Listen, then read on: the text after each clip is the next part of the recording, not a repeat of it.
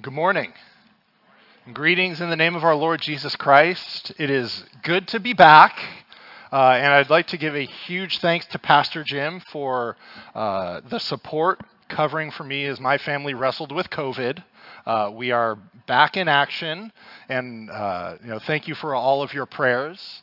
I don't know if it was more difficult for all of us to be sick or to be stuck inside the house for 7 days with a 4-year-old and a 2-year-old. Nonetheless, we have made it, and we are back, and it's great to see you this morning.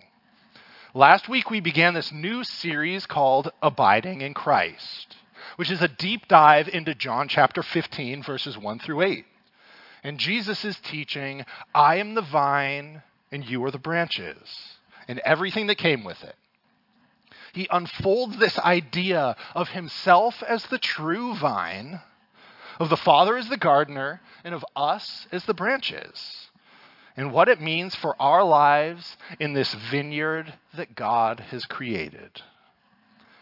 Today we're continuing through this text as we look at Jesus' phrase in verse 4, remain in me as I also remain in you, or abide in me as I also abide in you. These words of Jesus are both an invitation and a promise for us today. Now, one thing I'd like to do at the outset today is to touch a bit on the core Lutheran theological distinctive of law and gospel. Law and gospel. Crucial theological ideas for the Lutheran understanding of Scripture. And in the broadest strokes possible, law is that which we see in the Scripture that reminds and convicts us of our sin. It shows us to be how we are incapable of living up to perfection, and it can drive us to despair, resignation, frustration, and bitterness. That is, if it doesn't drive us to repentance. The next is gospel.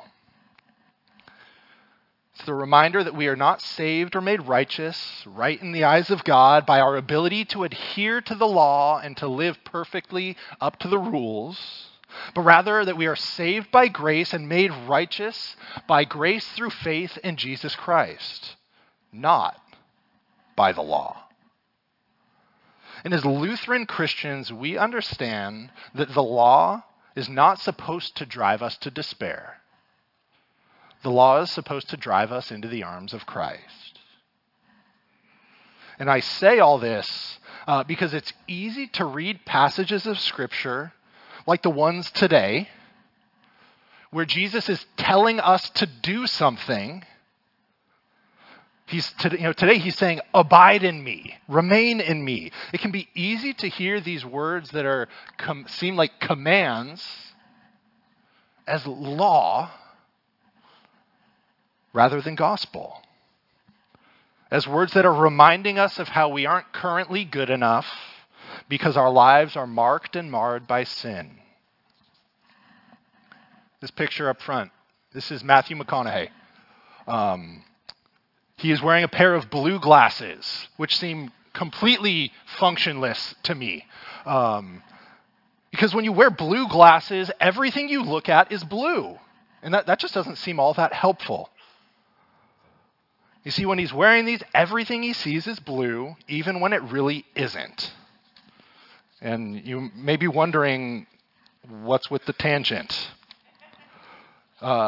Here's a question that I want to encourage you to learn to ask of yourself.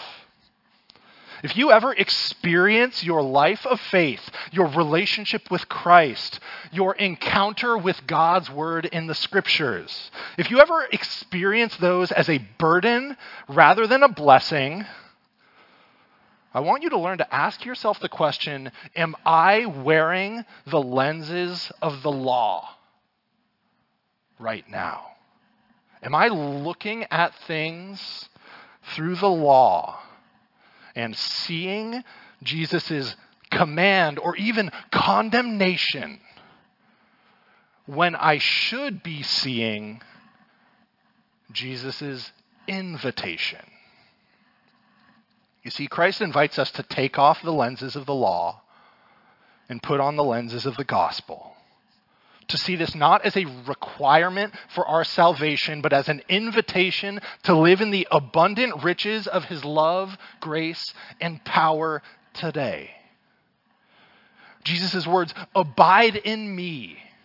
They're not the commands of a tyrant to do what he says. They are the invitation of the Prince of Peace to come and find rest, grace, and life in the shadow of his wings. And so Jesus says, abide in me.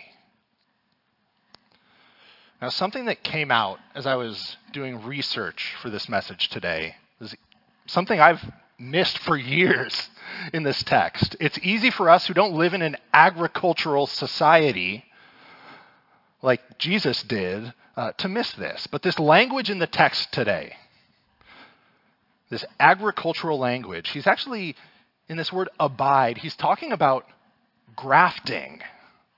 And he's talking about a branch being grafted onto a vine. And that's the image we have up front right here, is a new branch being grafted onto an existing vine. It's the process of taking that sprig and attaching it to another so that ultimately it is going to be supported and given life by the vine, and in fact also bear its fruit. When a branch is grafted onto a vine, two things happen. The first is that the graft begins to send root fibers into the existing vine. And the vine does the same. It sends its own new fibers up into the graft. And the second thing is this. The sap from the vine begins to flow into the new branch, giving it life so that it grows and ultimately bears fruit. And eventually you go from what we see here to this. A strong connection, so much so that the two have become one.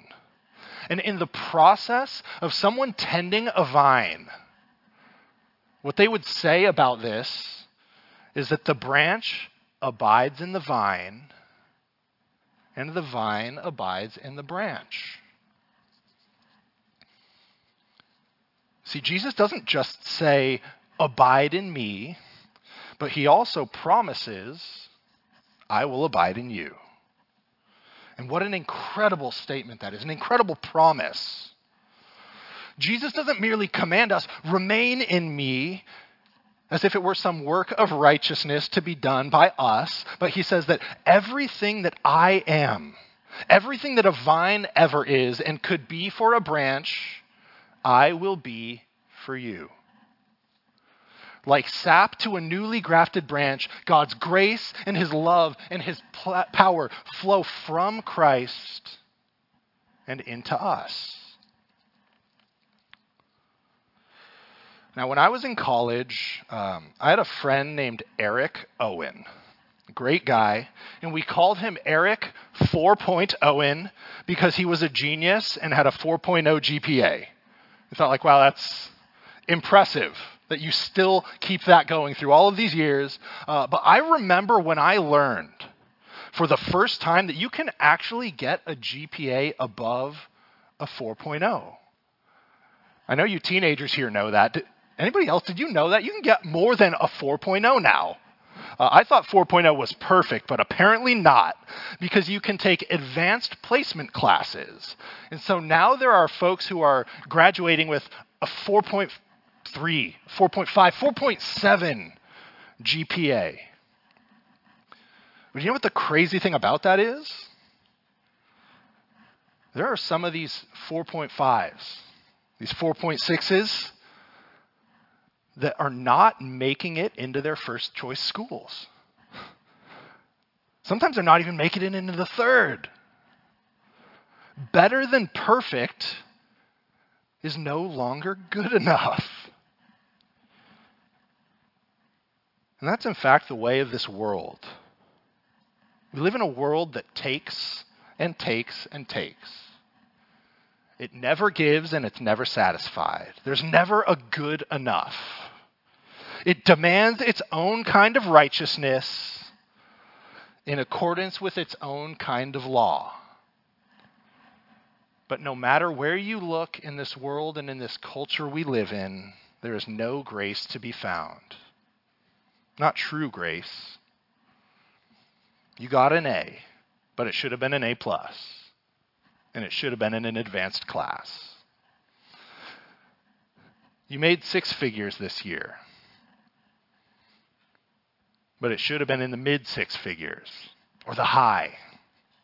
You got the college scholarship, but was it D1? And was it a full ride? There are so many false vines in this world. They promise meaning, purpose, and fulfillment. They promise a fruitful life, and we can be drawn to abide in them, to make our lives about them. But they don't deliver on their promises. They take and take, but they do not give. And it is into that world, into our lives, that our Lord calls out to us today. And he says, lay those aside and abide in me. He says, I am the true vine. And he extends the invitation and the promise. When you abide in me, I too abide in you. He says you will find new life, abundant life, and eternal life only when you find it in me. You'll find meaning and purpose in this life only when you find it in me. You will find true rest in this life only when you find it in me. It's an invitation to live in the truth and light of the gospel of the grace of Jesus Christ. And it is a promise that God always makes good on his word. It says, this world takes, but I will give. This world drains, but I will nourish and strengthen you. If you abide in this world, you will find your life withered and fruitless. But when you abide in me, you will find it vibrant and fruitful. There is only one true vine, and that vine is Jesus Christ. And not only does he extend the invitation for us to abide in him, to be grafted onto him, but he also promises to abide in us, to give his grace and life and light. He will be your source. Everything that a vine is to the branch, Jesus promises to be for us. And yet the church has a huge problem, I think. I think it's actually a problem here too, right at St. Timothy's, if I might be so bold as to say. I think that the church, we expect far too little of Christ alive and at work in our lives, in and through us. Think about it. Jesus says, I am the Prince of Peace. What do you think is possible in your life when you abide in the Prince of Peace and the Prince of Peace himself is abiding in you? Jesus overcame the grave. What do you think is possible in your life? What could overcome you when the one who overcame the grave is alive in you? It is not offensive to God for us to expect and to hope that he is going to deliver on his promises. Amen? It feels bold, but bold faith is a gift of the Holy Spirit. You see, everything that the vine is to the branch, Jesus has promised he will be for you. The invitation to each of us to abide in him and to dwell in him, in the vine that gives us life. I want to end today in the same way that we ended last week, with a prayer from Andrew Murray's classic book, The True Vine. I invite you to pray it along with me. Here we are, Lord, branches that are cleansed and abiding, resting in you and awaiting the inflow of your life and grace. Amen. I invite you to stand.